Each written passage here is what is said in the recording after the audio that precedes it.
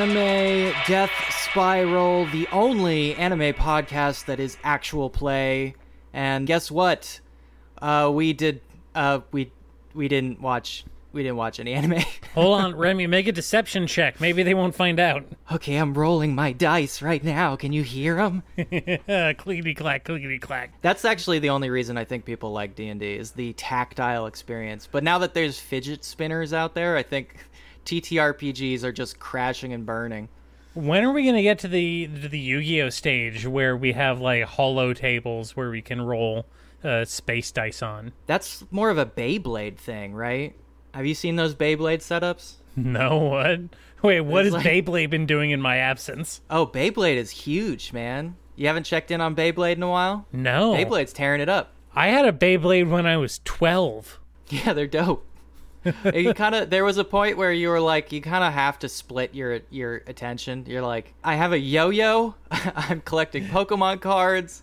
What am I gonna get into Beyblade too? I'm juggling all these different things. I've been playing Baldur's Gate. Okay, I see what's been going on here. Anime sort of slipped my mind, if I'm gonna be honest. You know, if we're laying all of our dice on the table, dear listener, I also have been neglecting my anime duty to you, and in fact I have been playing Baldur's Gate. I am a long-time Baldur's Gate weeb. I'm using weeb in the general verb sense now, or adjective sense. That's just dweeb. You're just a dweeb. I'm a Baldur's Gate mega simp. have been since I was 11. Right. Yeah. I mean, I played Icewind Dale back in the day, but I didn't like it. I did it, but I didn't enjoy it.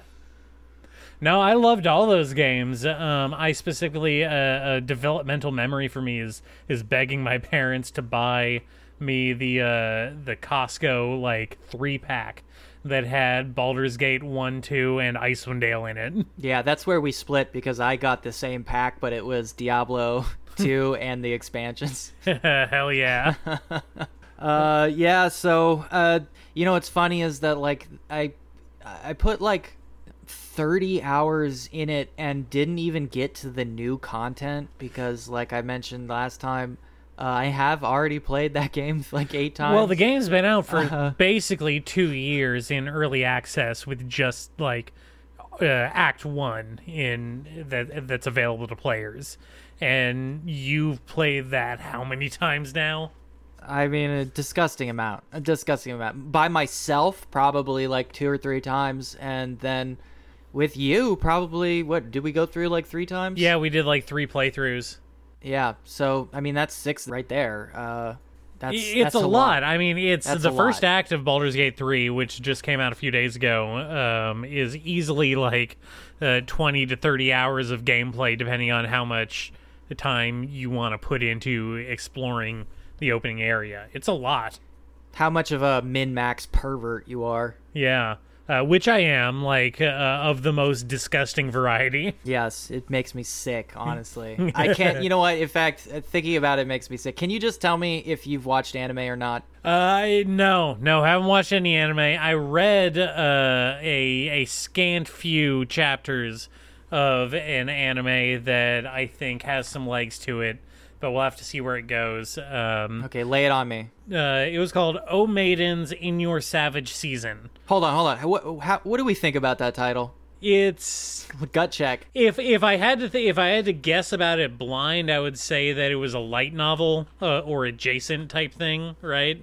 It's got that flowery, overly wordy quality to it. Do you think it's a literary reference? It is. It is a literary reference to Keats, I want to say. Okay, because that's what it sounded like on first blush.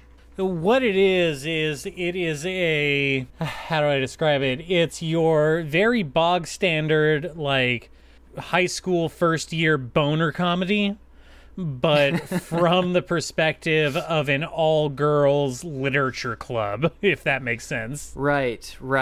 It's coming of age, slice of life. Yeah. But horny. Very much slice of life, very much a lot of innuendo. I was very iffy on the concept. It was recommended to me by a disgusting internet list. You may find them out there, people. Ignore them at all costs. I'm here taking these bullets for you. Yeah. Hey, don't negate the entire premise of the show. No, it sounded worse than it turned out being. Okay. It actually, what got me was the opening bit is that our main character is she's a high school freshman. You know, the standard sheltered, nerdy, bookie type, you know what I'm talking about? Yep. And she has a childhood neighbor friend who she's grown up with her entire life, who she sees totally platonically. Like, this guy has been her best friend up until this point, through thick and thin. And one night, she goes over to bring him some leftovers from a meal that her mom made, and she walks in on him spanking the monkey, and she... Excuse me? I mean, first of all, what got me is that in standard like shonen comedy fashion, right, he would have like kind of like a big freak out moment, you know, maybe causing a humorous misunderstanding. In this situation, he very calmly puts his junk back into his pants and tries to explain the situation to her. What is there to explain? No, he was just like, he was trying to be very effort. He's like, hey, I wasn't expecting you to come over. I'm sorry you saw that. Please don't freak out. Can you fucking knock? And of course she does freak out. She runs out of the house, and they do this very humorous montage of her now realizing how many things just in the world are like phallic in imagery. Oh, I see. So she runs out of the house, and she starts seeing boners everywhere. It's very funny. She's removed her glasses, and she can see the patriarchy. Basically, yeah. You know, one of the bits they do is like the childhood friend is like very into trains. Cool. And after she has this like realization freak out, they do the entire like a train going into a tunnel imagery thing. The rocket taking off. Yeah, exactly. The hot dog factory. Yep. So okay, all right. Yeah. That's like the first 3-4 chapters, so I'm very early on. Like I said, I've been playing Baldur's Gate. Love a Monty Python reference. Yeah. What have you been reading? What have you been watching? Well, a long time ago, I did read and watch something called Asobe Asobase. Yeah, you mentioned that earlier. Yeah, which has a lot of overlap with what you're talking about here, which I think is cool. It's not super horny, but it started off as very goofy, and then it has slowly, over the course of like 80 chapters, kind of pivoted a lot into like more explicitly Yuri territory, which is, you know, not unwelcome, but a little strange. You ever read a series where like the main characters just slowly get sidelined over the course of its run, and you end up with a completely new set of characters? It's kind of weird. Kind of weird when that happens. Rarely. That kind of happened in His and Her Circumstances. Yeah. It's, you know, I'm not mad about it. I still like the comic, but it is strange, especially because the main three girls from the beginning are so endearing, and the other girls are just kind of weird. But yeah, you know, it reminds me of a couple other things. You know, the horniness part reminds me of like a comic that is disgusting, awful.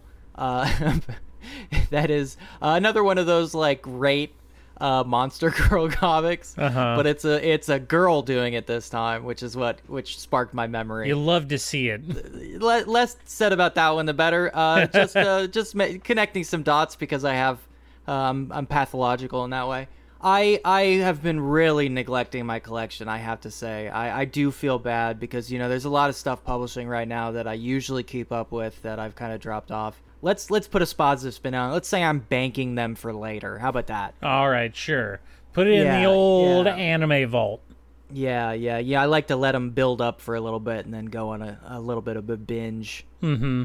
when I've run out of new stuff. See, I don't have the patience. I eagerly lap up every new chapter of stuff I'm reading like a rat with sugar water in a cage, right?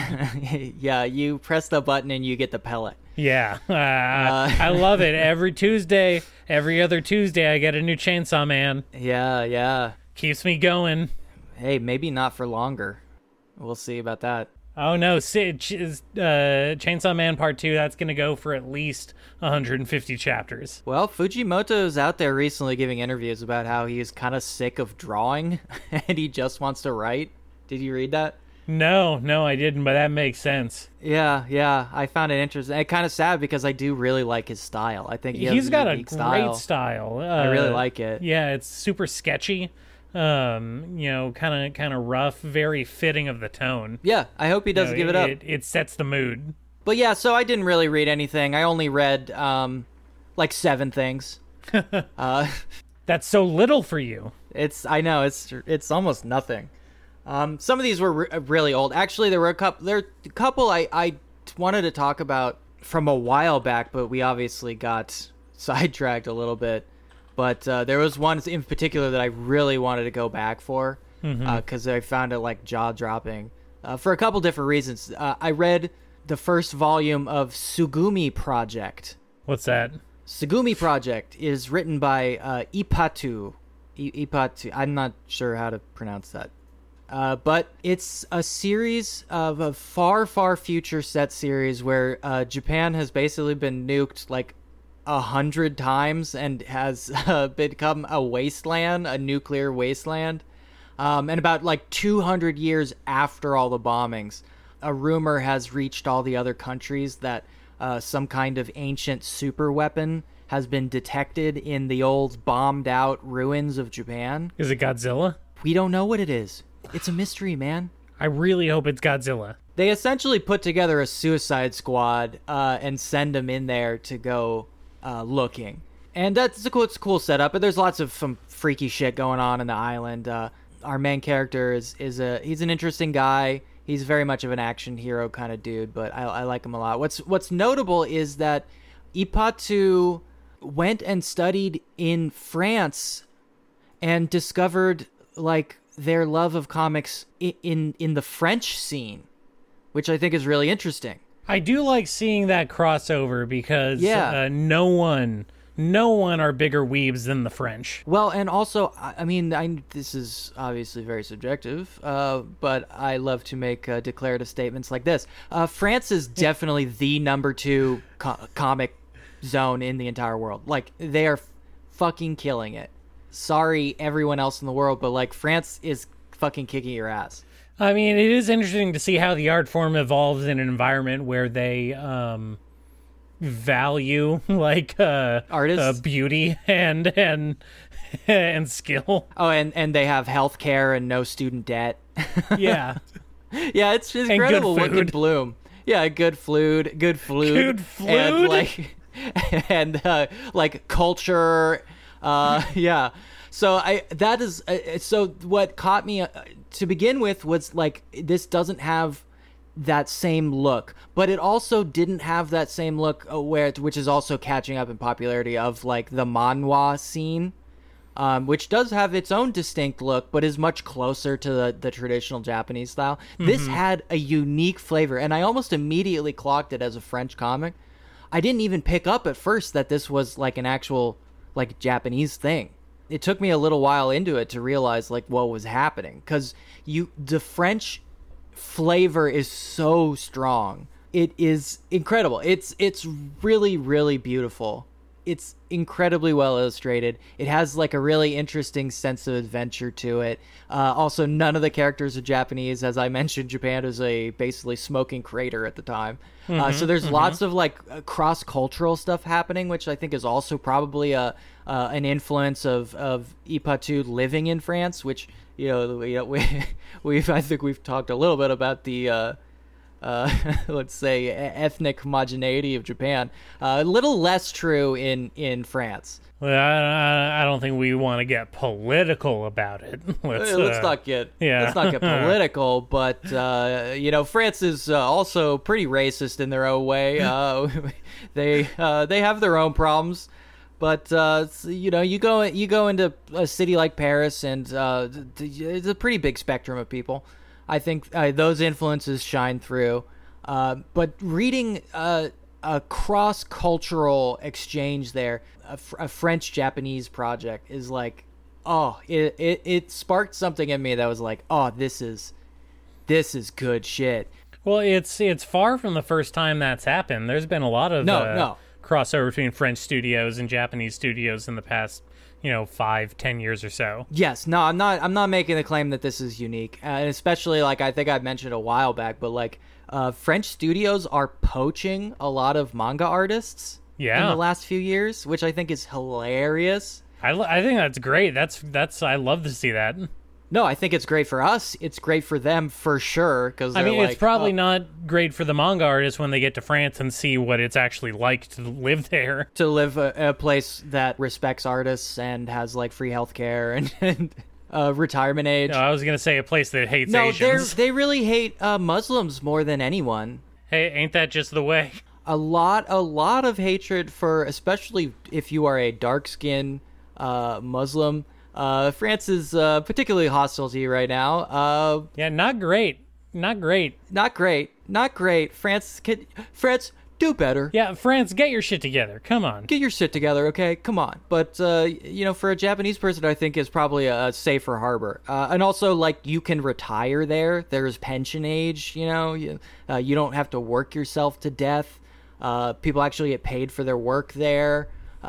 Please stop. I can only get so aroused. It's pretty intense. They had to, when I visited, they had to drag me by the fucking ankles to get me back on the plane. I'll tell you that. Yeah, they didn't want you. Again, we've established they don't take kindly to illegal aliens right now. No, I did enough on my own to make myself unwelcome that it had nothing to do with it. Hey, we don't need to get into that. What else you been reading? It was a lot involved. I read some other stuff. I read a couple of things that aren't super notable, I guess. Like, I started a comic called Shy that is sort of only notable that it is part of this new wave of like manga that's embracing the more Western, like, caped comic aesthetic. Mm-hmm. Shy is about like very much a Western sense of superhero, but with a twist. Oh, you didn't see that coming. The twist being that the main character is shy. She's a superhero, but she's very shy. She doesn't like being in the public. She has a lot of issues. Social anxiety stuff. Yeah, trying to do the right thing, but having it really intense social anxiety. And it's beautifully drawn. It has its own flavor. I think my own particular disdain for the like caped comic shit makes me like kind of off-put immediately. But it was good enough. It's treading in dark shadows at this point. Obviously, My Hero Academia is taking up a lot of oxygen in this space, and is not doing much with it. I haven't checked in on My Hero for a while. The two sides of the coin are Hero Aka and One Punch Man, right? Yeah, a little bit. Yeah. Though One Punch Man tends to stay 1 foot out of the space. I was thinking more like, Tiger and Bunny, that kind of thing. Isn't that just ship baiting Iron Man though? I honestly think it's just them grappling with the cultural dominance of Marvel movies. I really think that's just what it is. It's being like reprocessed through the manga machine in that way. And also because Spider-Man kicks ass. Spider-Man does kick ass. Spider-Man kicks ass, man. I really love Spider-Man.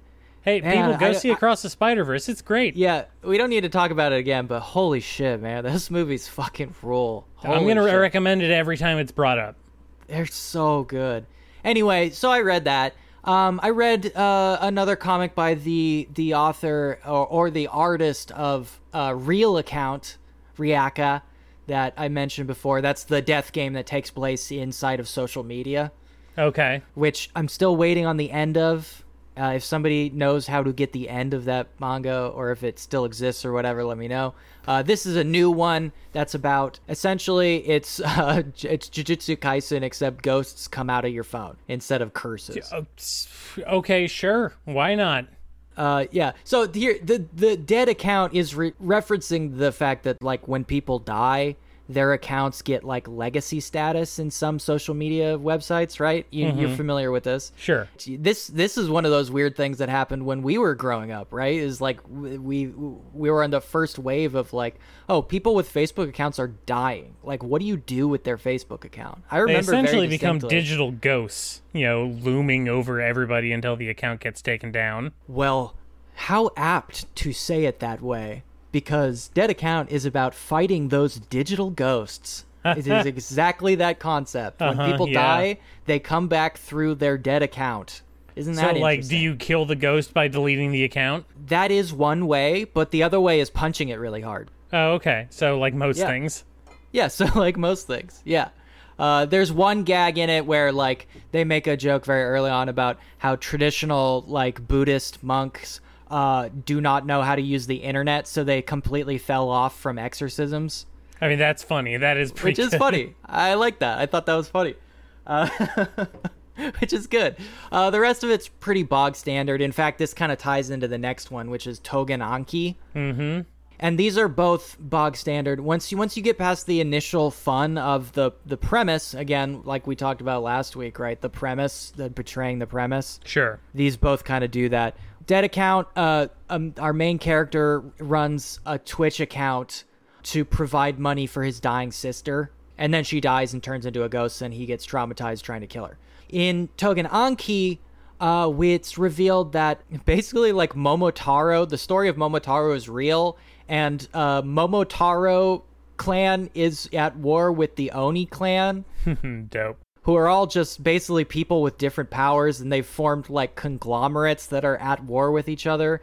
And our main character is revealed to be one of the Oni clan, who is being raised by his gramps, who is of the Momotaro clan. Seems a bit convoluted. It's very convoluted, I know, and you have to have some familiarity with the story of Momotaro to begin with, so maybe not as accessible to an overseas audience. Momotaro, not as big as Journey of the West. I wonder why. Off the top of my head, I can only think of one, like, major anime that makes allusions to that. And they have, in the Dark Tournament arc of Yu Yu Hakusho, one of the enemy teams, like, all of their team members are named after characters from the Momotaro legend. Oh, really? Yeah. Yeah, I mean, it shows up every once in a while in various manga and stuff. I've seen it quite a few times. This one, it doesn't really matter that much because all it does is say, hey, there are two teams of power people and they're fighting each other. That's basically it. I mean, that's just anime. I know. And our main character is an Oni, and it turns out that the Oni can control blood. They're blood users. And the Momotaro are, like, dust energy users. But anyway, almost immediately, much like Dead Account, our main character is shuffled away into a school where they teach you how to use your powers, and then we get right back into the regular shonen shit. It's always a magic school at the end of the day. We don't even get out of chapter 1 before he is literally kidnapped and put into magic school. I mean, it's crazy. Harry Potter has done irreparable damage to anime over the years. Well, the magic school thing is just so inherent to the shonen premise at this point. I don't know how to extricate, Yeah. Anyway, so they're both pretty bog standard, fun in their own right, but, like, definitely not worth a recommend. I read a little bit of Promised Neverland because I just wanted to see how it stacked up against the anime. I had never read the manga for it, so I just wanted to see. And it has a kind of a charming aesthetic that is different from the anime that I thought was fun. But that was that. I read a rom-com called Sinking Too Deep Into Your Rabbit Hole. Okay. Bad title. It caught my attention. Yeah, fun premise. This one is about a girl who had her heart broken so bad that it turns her into a weeb. Oh, wow, relatable. Yeah. And she basically vows off 3D boys. until she meets a 3D boy who is so much like a manga character. He is literally a transfer student with sharp eyes. She loves the manga boys with sharp eyes. You know what I'm don't talking we about? all? Yeah. And she decides to protect her heart, let's say. She decides to basically obfuscate her own attraction to him by pretending that he is 2D. So she constantly talks about how she's stanning him instead of having a crush on him, that kind of thing. The twist being here is that he's actually seemingly, I'm not sure how metaphorical this is, but it's presented in the first chapter as him being like physically allergic to women. No, that's just being a rom-com protagonist, like in a certain era. But he doesn't do it like he's shy or like he gets literally violent when women are like in his vicinity. So he's a misogynist. Well, that's what it comes across as at the beginning, but then our main character, like, you know, does the rom-com thing and like kind of pokes through his bubble and discovers that, oh, it's like he has a thing about it. He's like way too embarrassed or shy or something. It's not really fleshed out as far as I got, but yeah, it's this girl constantly doing like, this boy is the manga character I really like. Oh, but wait, he's like actually real, and I don't know how to deal with that. That's kind of the thrust of it, which is kind of cute. It's cute. It's fine. I can see that. In my head, it feels like you would have to thread a thin line between being cute and coming off as like writing essentially a male incel redemption story, but hiding it behind the fact that the main character is a girl. Yeah, you know, the thing is, he is not like an incel at all. Like, he's like a cool dude, and like he's popular with all the guys, and he's good looking, and he knows how to dress. Incel. That's what I'm saying. Oh, yes, she is a femcel for sure. Yeah, and it comes off as like a male writer going like, "Well, see how they like it." Yeah, it kind of, but it's very sympathetic to her. It doesn't present her as like creepy or anything. It just presents her as like someone who had their heart broken like a little too hard. You know what I mean? No, I don't. I don't know what you mean. No, you wouldn't. You wouldn't. The rest of you, maybe like me, you might have had this happen to you, but I don't know. It was very relatable to me. Okay, so the big one here is, and this is like the big one. This is, I read one called Shuumatsu no Jinrui ni Bunmei wa Hitsoyou desu ka? Did I get any of that right? I don't know. I don't know, man. I think the English title is Does humanity need civilization at the end of the world? No. Next question. Yeah. Well, hey. You'd fit right in. This is by someone called Tali. This is really, really great. I actually immediately devoured every available chapter of this because it's fucking amazing. This is a post-apocalypse type world. That's where we're kind of dropped in. That's what we're led to believe. Some bad shit has gone down, and society has fractured. There's no like disease killing everybody. There's no zombies. There's nothing like that. Oh no, that's the most realistic end. People just stop caring. Yeah, I mean, it really is that it's sort of like everything that came before kind of just failed and broke down, and now people are living in the result of a society that like reached a point where it ceased to function. Sure. And so people are kind of living in a more, like, we could call it eco-primitive way, I suppose.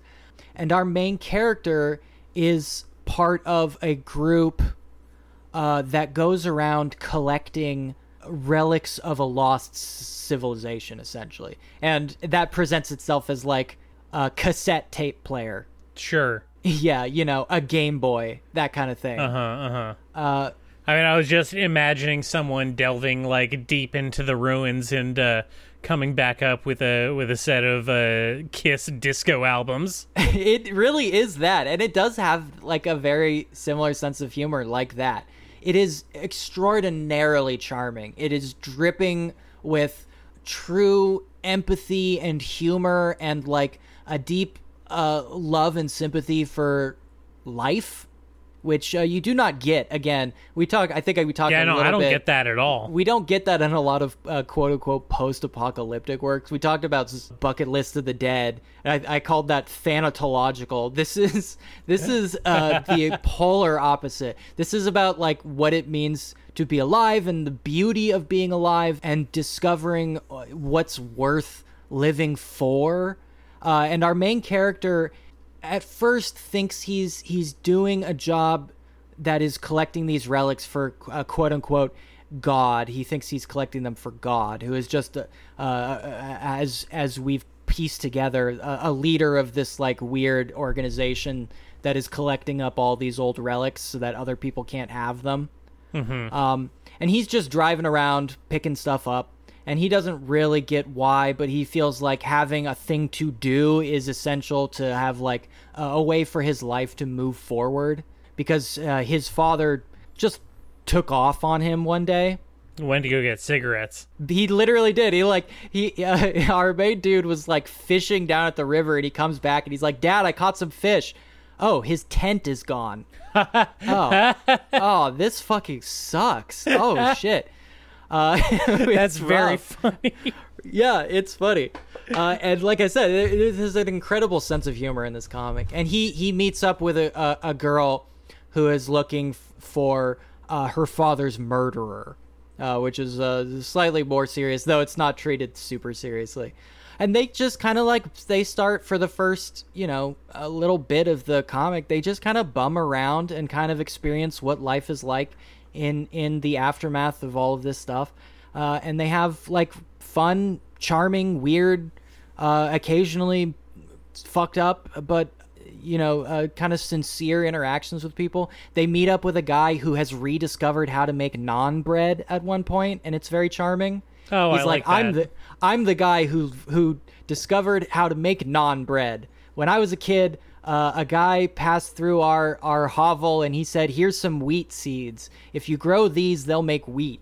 And I did. I worked for a really long time and I grew wheat. And then I used that wheat and I made naan. And they're like, what is naan? What even is that? And he's like, "Check this shit out." And he busts out a big ass naan and they like fucking nibble on it from each side like it's like Lady and the Tramp. It's fucking hilarious. Oh God, I want some naan now. It's very cool. I know, naan is great. It looked like he had some butter on that shit. A little bit of butter naan. Put it away, boy. It makes me hungry. This is really, really good shit. Beautiful, unique artwork. Really, really great, unique take on the quote-unquote post-apocalypse again. I don't like using that term now because the genre has become so saturated with like different things that I feel like it kind of lost its meaning at some point. At this point, post-apocalypse can mean a lot of different things. Yeah, I would think prefer it generalizes into just kind of like, vague societal collapse, right? Yeah, it's what we used to call like dystopian sci-fi, right? Yeah. But there's not really, but the sci-fi part has been left behind because like in this society, there's no like sci-fi shit. There's no aliens. There's no like future tech. The tech is literally, like I said, like a cassette deck. I mean, in pop culture, post-apocalyptic basically refers to anything that could be mistaken for a Mad Max screenshot. Yeah, and there's so many variations now, like the standard post-apocalypse, right? I Am Legend, right? Mm-hmm. The zombies, and then there's I've been rereading Book of the New Sun, book 1, the Shadow of the Torturer, and that's part of what you would call the Dying Earth subgenre, which is like Earth so far in the future that like it's completely unrecognizable, except for like every once in a while there's like a wink and a nod. Sure. But like civilization has transformed so far that if you didn't pick up on it, you would think that it's like a fantasy book, that kind of thing. Like some kind of horrible planet run by man-apes. It is kind of like that, yeah. I would say Earth isn't really dying in Planet of the Apes, but it is sort of, it fits into the genre. Yeah, this is more of like the anarcho-primitivist subgenre of the post-apocalypse, I suppose. It's people putting the pieces back together after everything kind of fell apart. I guess, that's the good way to describe it, I think. It is oozing with charm. It is beautifully drawn. The characters are extremely endearing. The action is fantastic. It does not coddle you or try to infantilize you or try to like paint a rosy picture of what this kind of society would look like, but it also avoids the death trap of like pure pessimistic nihilism that completely dogs the subgenre usually. It tickles every fucking pleasure center of my brain. It's perfect. I fucking love this comic. It's so good.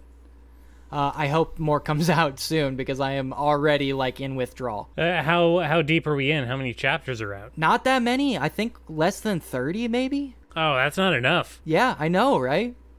I told you I devoured this thing. All right. So put it on the recommend list? That is easily on the recommend list, whatever that is. I don't know if we've ever kept one or have even started one, but you can slap that one on there. Yeah, no, we publish it, and only the really cool listeners get to know where. I mean, yeah, you should, if you want it, join our email list. Join our bulletin board. Do you want our zine that has our recommendations in it and my little scribbled fan art? I bet you do. We would have killed it if we could go back to like 1994 and done an anime zine. Oh, imagine the power we'd have over the community. We would have slayed. We would have been huge sellouts by now. Absolutely. God, yeah. I can only imagine what kind of anime commentator billionaire dollars I would have. I mean, it wouldn't be Crunchyroll. It would be Remy Roll. Okay? Okay, all right. I think that is a good place to break for now. Yeah, that was definitely funny enough for a break. All right, bye. Bye.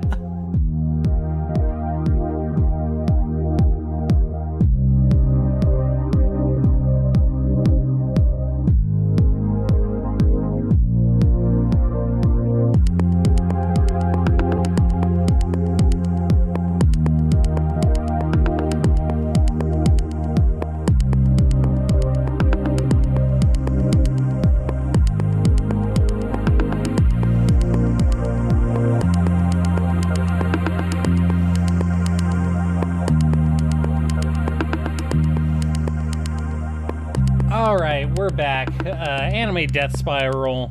As we mentioned earlier, before we got into Remy's list, we have been neglecting our anime duties and playing those awful video games. They keep coming up. Disgusting amounts of video games. Now, hold on. I gotta. Oh shit! I failed that perception check.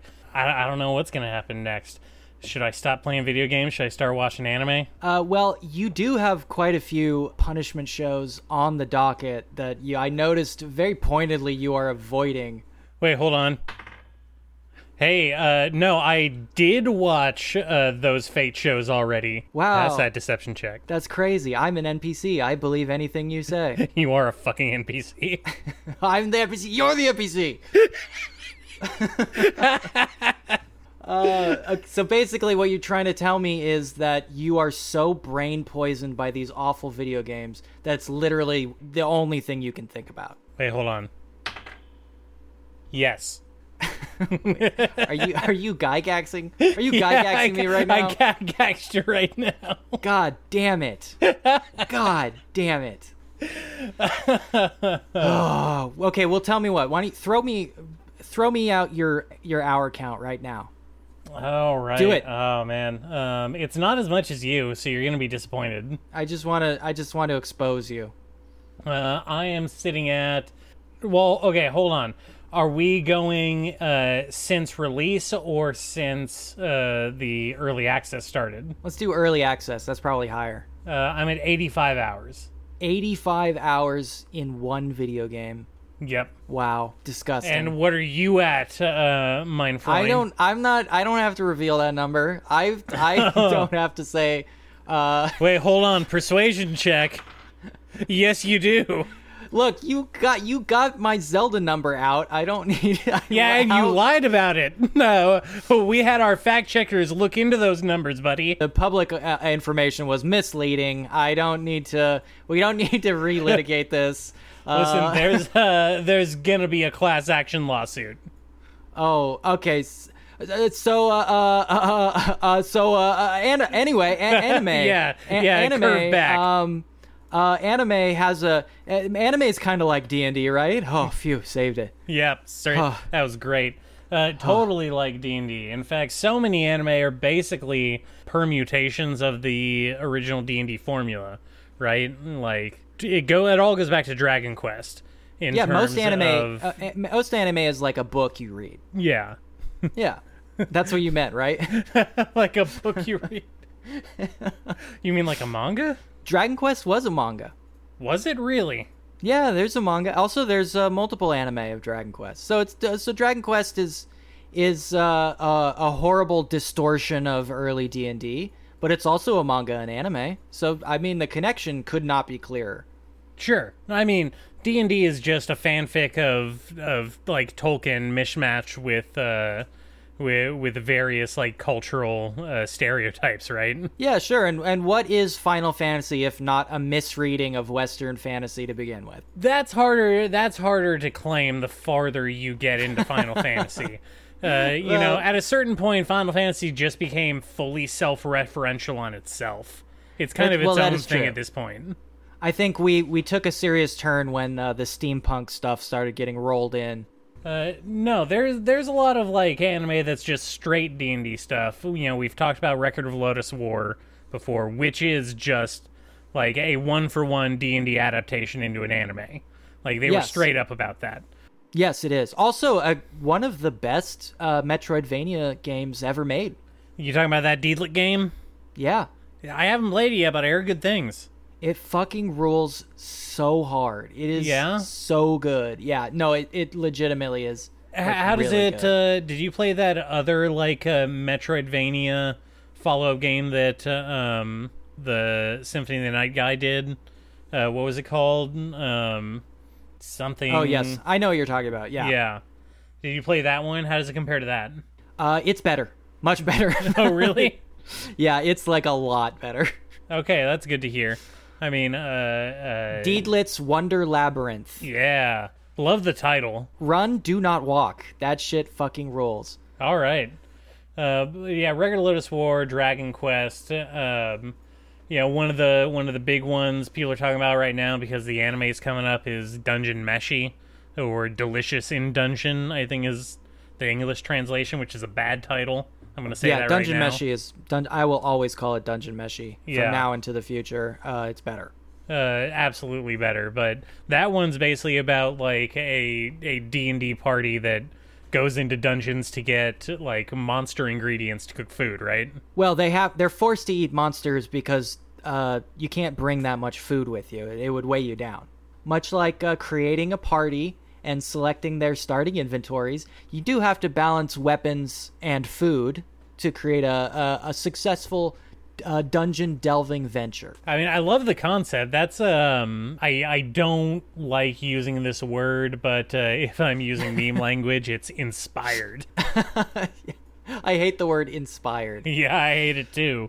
But it is a genuinely unique and interesting concept, and I feel like it definitely falls outside like the standard bounds of shonen stuff. Well, and to connect it even further, I mean the Berserk, obviously the elephant in the room, and in the spirit, I think for what we want to do here. Wait, hold on. No, go back.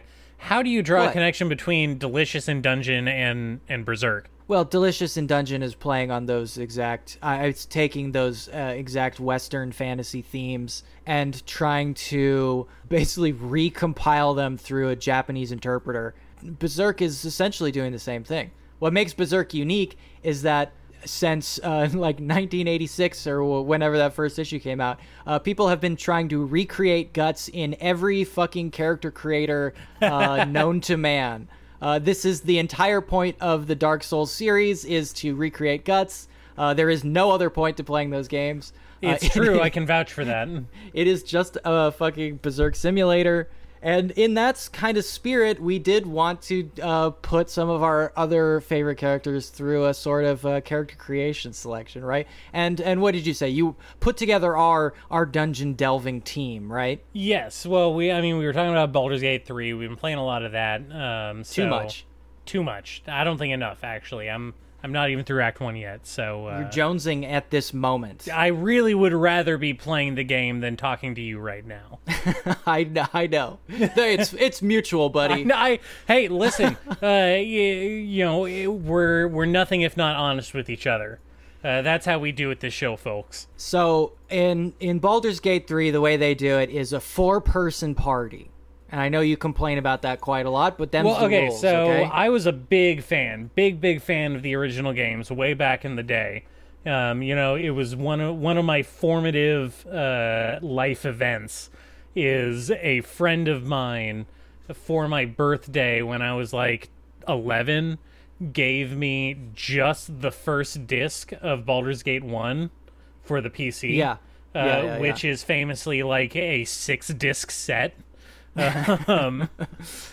So much like you with this pre-release version of Baldur's Gate 3, I played the beginning area of Baldur's Gate 1 that was contained on the first disc over and over and over again for several years. Yeah. No, I had a similar experience with Final Fantasy VII, actually. Yeah, you've talked about that. But also with Icewind Dale. Because... not that I was missing any of the discs, it was just I couldn't make it out of the first area. Hey, you gotta get up on those AD&D rules, bud. I didn't know or care about D&D when I was playing that game. I just wanted to play a video game. It did not work out. Didn't work out for me. It's all about that THAC0, man. Yeah, well, hey, I'm older and wiser now. Yeah. So in that spirit, we got 4 people, even though in the original games there were 6, which is what I was getting at. That's what I miss. I don't think 4 is enough to have a balanced party, but I guess the powers that be disagree with me. Skill issue. Hey, no skill issue here. I'm blasting through this game. I haven't had a party wipe yet. Yeah, you save scummer. Hey, just because I save after literally every action. Every dice roll must be re-rolled ad infinitum.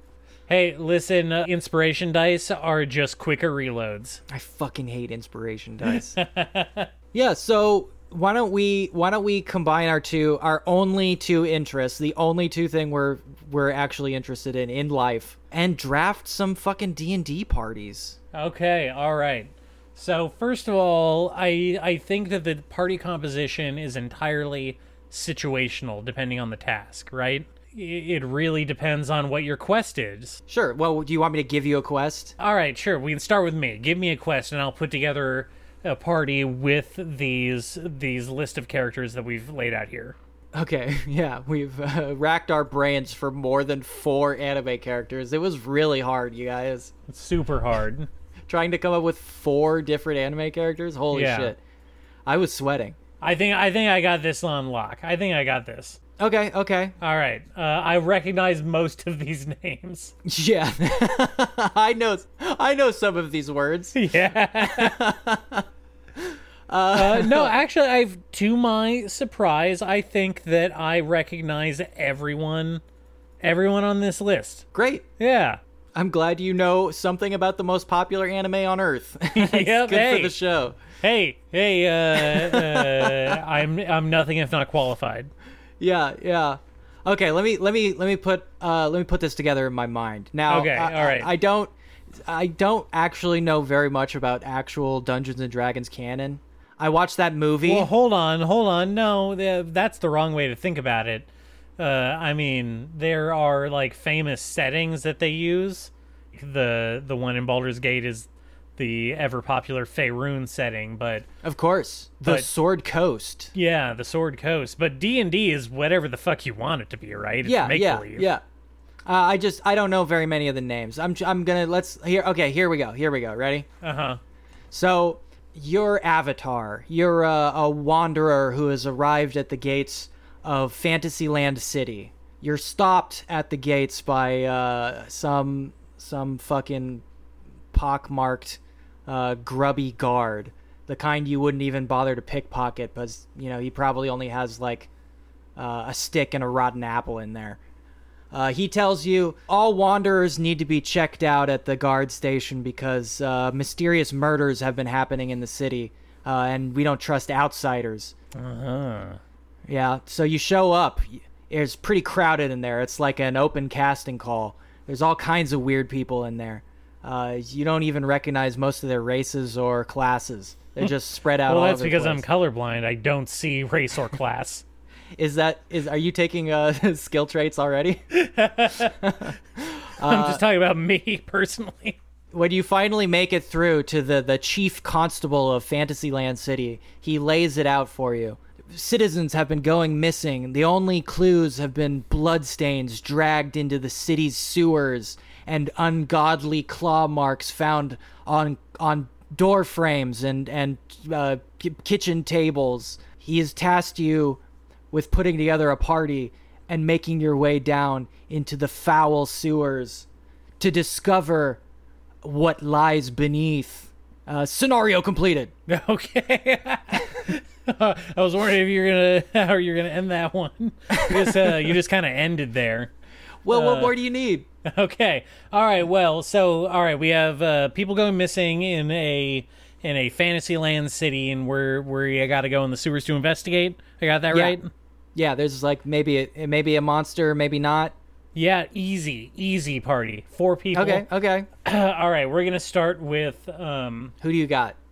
We're going to start with Ginkgo from Mushishi, because he knows all about all sorts of monsters and spirits and sprites and whatnot. He's a freak knower. Yeah, he's your sage, right? He's your knowledge guy. Okay, yeah, lay out their class and how they fit in your party. If we're going like strict D&D rules, like just what's in 5th edition, I guess that would make him like a lore master bard, bard with the lore master subclass.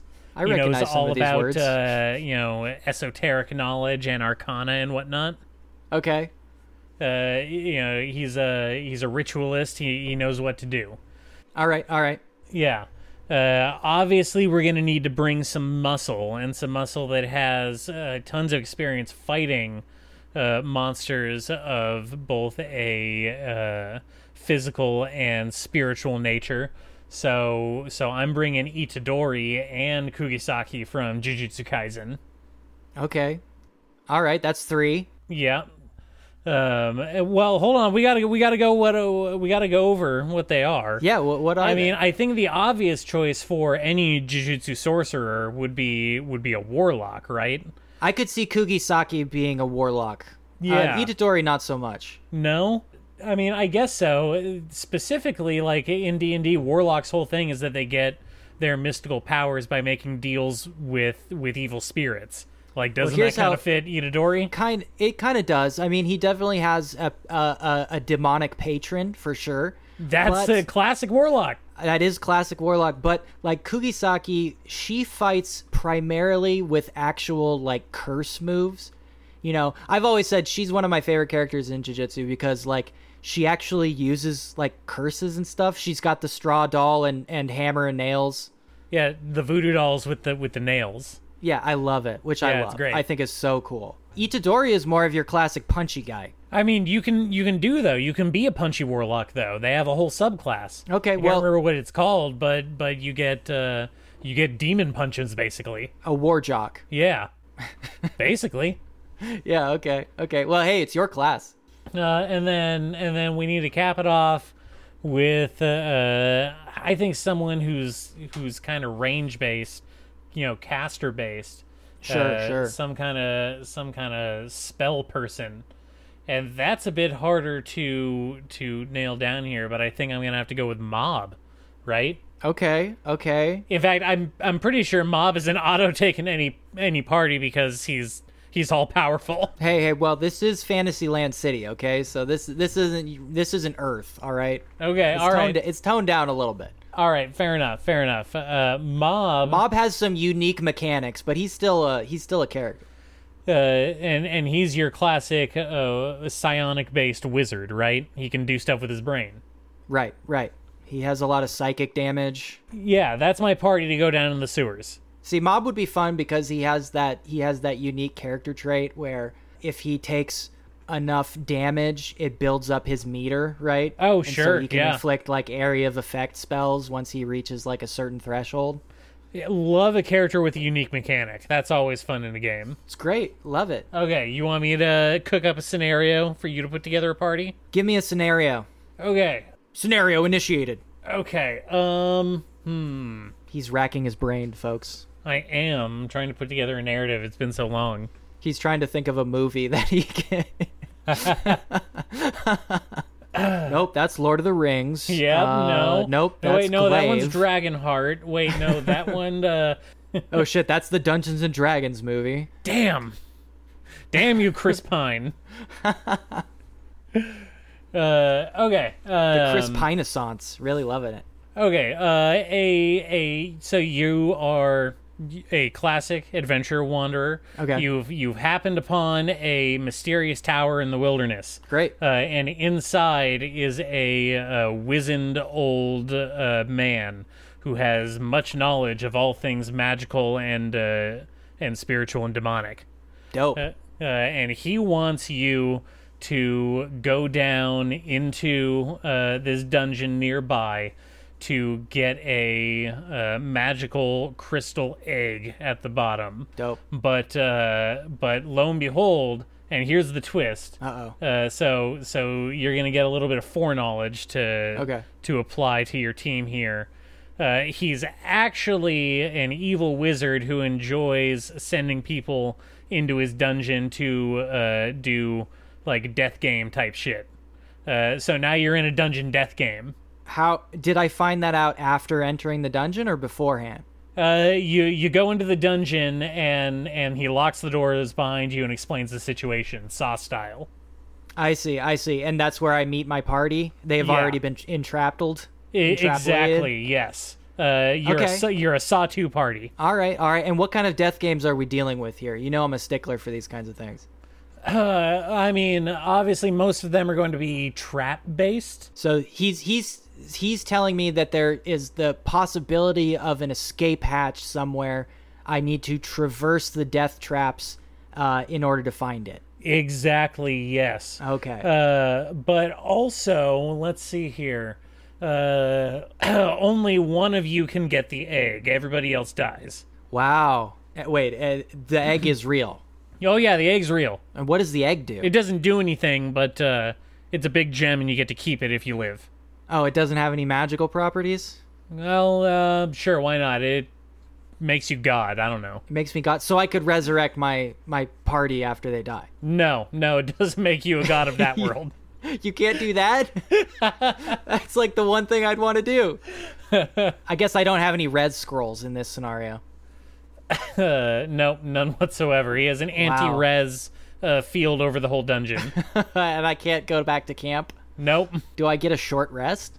Listen, you're death gamed. Okay, all right. Okay, death game. I've entered the dungeon. I know these death people... Death game dungeon. We need to collaborate to survive, but I also need them to be weak enough to defeat in order to make my escape. Now, I'm going to make the assumption right on top that I am going to commit to betraying them and not be a super virtuous boy, which is the general death game trope, just to simplify things. In that case, this is a little trickier because I do want people who aren't overpowered. So you gotta balance out what you're up against with what they can do for you. Yeah. See, that's the problem. Now, there's two different ways to go with this. I would say, like, okay, here's a great pick. I am gonna take right at the top. I am picking Usagi. I'm taking Sailor Moon. Sailor Moon is a great party member, right? Absolutely. She's a cleric. She has offensive capabilities. Interesting. You went with cleric. Oh, absolutely. Yeah, she's a... What is she, a cleric of the moon? She's literally a priestess of the moon. Yes. I thought she was queen of the moon. Well, she is princess, but it comes with the territory. You get cleric powers if you're a princess. I think so, yeah. And if you're virtuous enough, it's sort of the paladin mentality, right? Okay, sure. See, I would have gone with paladin. Yeah, she doesn't have a similar move set. She's not really like a paladin kind of... I always think of paladins as heavily armored, big shield, big sword kind of thing. Mm-hmm. Paladin is kind of like the archetypal knight in shining armor, right? Yeah, exactly. Which you get in a lot of isekai anime anyway. Yes. Now, what's great about Usagi is she is the absolute virtuous type who would sacrifice herself for me at the end. So, I'm counting on that. She wouldn't betray me. I know for a fact she's not going to backstab me, right? She's your bonus life. Yeah, basically. She's going to take care of me. Okay, healer res, professional. Yes, absolutely. Now, in a similar vein, I'm going to take, for kind of balancing this out, I'm going to take your Forger from Spy Family, because she's not particularly virtuous necessarily, but, and forgive me, Yor, I'm so sorry, but she is extraordinarily naive. Oh, she's so dumb. She's really dumb and naive, and she would be very easy to trick. I mean, isn't that why she's an assassin in the first place? Because she's so easy to just tell what to do? Yes, she takes orders very easily. But there is no better fucking strike force than your Forger. She's superhuman at both physical capabilities and stealthy strikes. So she's taking advantage of, trap disarming. She can melt into the shadows. Well, she's obviously a rogue that's subclassed into assassin. Absolutely. But with a 20 strength. Sure. Yeah. Strength rogue.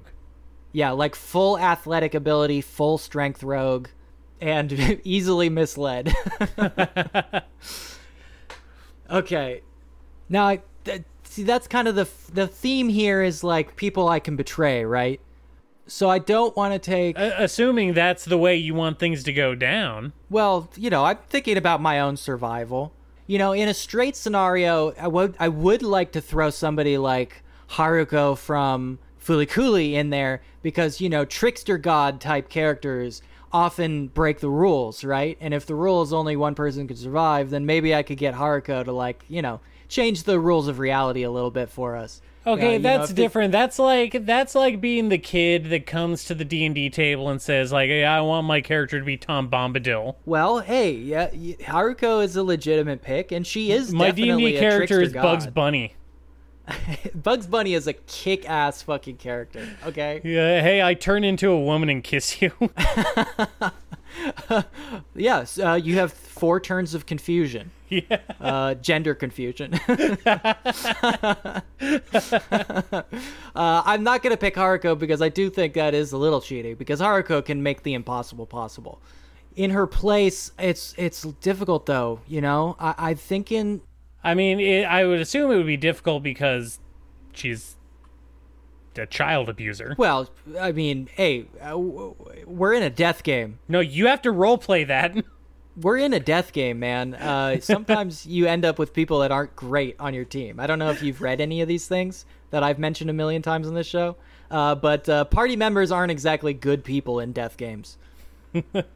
In fact, there's usually an insane fucking murder psycho who gets hard on stabbing people. That's a very common trope in death games, and he's usually the best friend by the end of the season. Don't ask me how. I'll go off. In a similar vein, I'm thinking somebody who would be really good would be shoot, this is tough. Because a lot of other anime characters would betray me. And they would be much stronger than I am. Somebody like Goku is good because much like Sailor Moon, his whole thing is being dumb, naive, and very virtuous. So kind of a combination of the other two. But what about someone like Jotaro? He would never turn his back on his friends. Well, Jotaro would make the impossible possible again. So, like, Jotaro doesn't lose ever. Well, hey, I haven't got to the end of Stone Ocean yet, so don't get ahead of yourself. Hey, you need to hurry up on that one, man. Jotaro, I mean, he is a great pick, obviously. All right. Maybe this will make the decision easier for you. In this scenario, you've written down Asuka, no robot. Well, I wouldn't choose Asuka for her robot. I would choose Asuka because she's very easy. Why. I know why you would. She's very easy to betray, and it wouldn't feel bad. She is a little crybaby. But, she does have uses. She is essentially a new type. Don't go bringing Gundam language into this. Well, she is. In Evangelion, all the kids are just riffs on new types, right? Oh, hey, back on topic. Back on topic. I'm just saying. I'm saying that's what her class would be.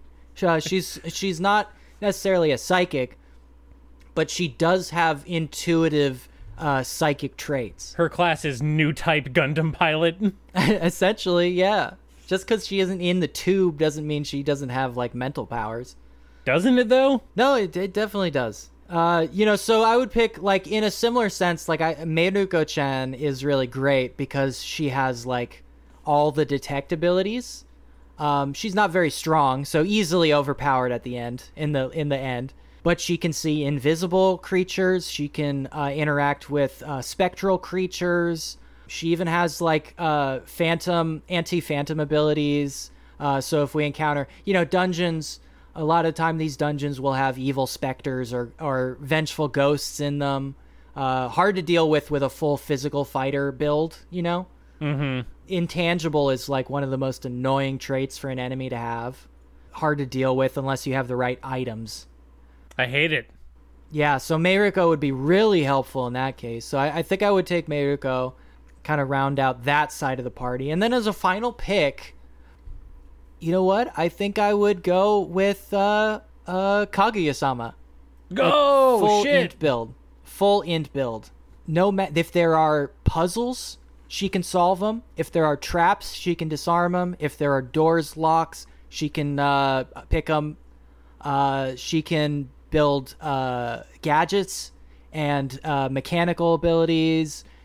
She can deal with constructs easily. 20 in int is a very useful skill to have in a puzzle dungeon. Okay, well, what's her class? Well, she's not a wizard or a sorcerer. No. Obviously int-based. I don't know, dex-based? She does have high archery skills. She is definitely good at archery. She's more dex than a strength, obviously. She has like a 0 in strength. She's not really a fighter at all, so I wouldn't say ranger fits very well. I mean, mental fighter. I'm mentally fighting you. I would say something... I mean, she brags about her Mensa membership. I mean, what class... Is there an engineering class? I mean, it depends on how granular you want to get with the rules, but yes, there's an anything class for whatever you want. Between I think, supplementary books and homebrew stuff. I think, I think I'm not super familiar with D&D, but I do think there are engineering classes like gadget users, Sure, yeah. Isn't that what, like, the stereotypical, like, fucking dwarf or they make goblins in some of these settings, like the trap master or like the engineer in the party. They have like oddly flying enough, machines in a lot of D&D like official media, especially the Forgotten Realms stuff, I always see gnomes pop up as like the tinkerer ones. They're like tinker. Always tinkerer class. She is a tinkerer. I suppose. She's also very short, so it kind of fits. She's a gnome tinkerer. Okay, and you think that you would be able to betray her in a death game? Oh yeah, because she has extremely high int, but like 0 wisdom. I mean, she is extremely sheltered. Yeah, she's extraordinarily sheltered and naive, like most of this party that I've put together. You're a monster. Hey, look, you laid out the scenario. I'm just trying to survive it. This is some Patrick Bateman shit. If at any point in this puzzle dungeon I found a way to like get one up on this evil wizard and survive with my full party, I'm taking it 100%. I'm just saying, in the worst case scenario where this is a sole survivor, or even, hey, a no survivor death game, not uncommon. I want to be in the best position possible. That's all I'm saying. All right. I think that's a good team. Yeah, that's a pretty good team. I'd say that's balanced. Obviously, it's going to be trap heavy, but there is going to be some nuanced politicking involved between the characters. I think you accounted for that well too. I think these people would gel pretty well. Also, four women. All right. Well, you did better than me. I guess that makes me a misogynist. I win feminism for this episode. You lose. Oh no! When's the Barbie anime coming out? You know what? For the last episode, I did go and try to do some Barbie anime or Barbie manga research, and I really didn't turn up anything. That makes sense. I don't know. I can't exactly say why, but that makes sense to me. It is Barbie is very Americana. She's just so white. She's extraordinarily white.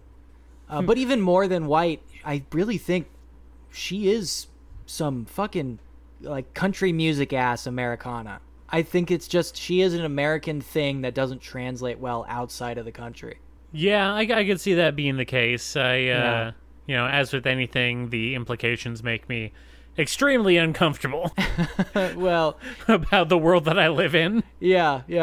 Much like all of anime, it makes me extraordinarily uncomfortable if you think about it for more than 1 second. Okay. I literally can't stand one more second of life without playing Baldur's Gate 3. How do you feel? I mean, I'm still confused as to why I'm not playing right now. Yeah. Should we wrap up this horrible game that we've devised amongst ourselves?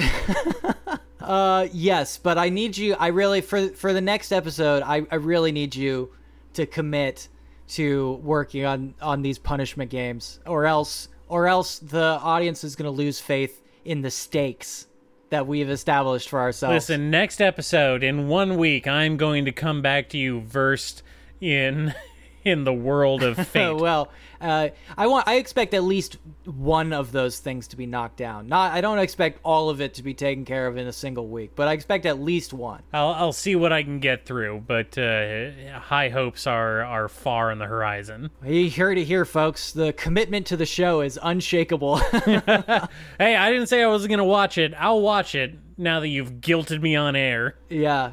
But I'm not going to like it. I'm going to cut this part out and put it at the top as well. Good.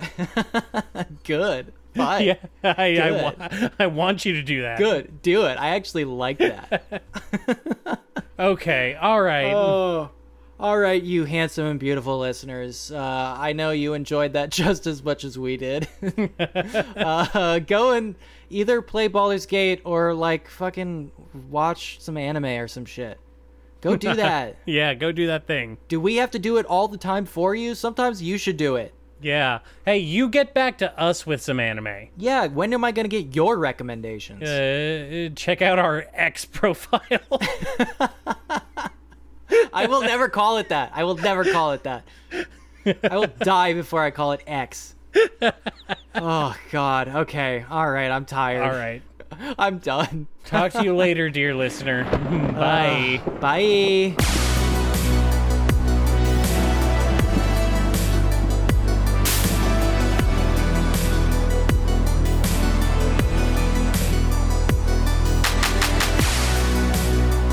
I'm gonna lean back in my chair and get a little comfy.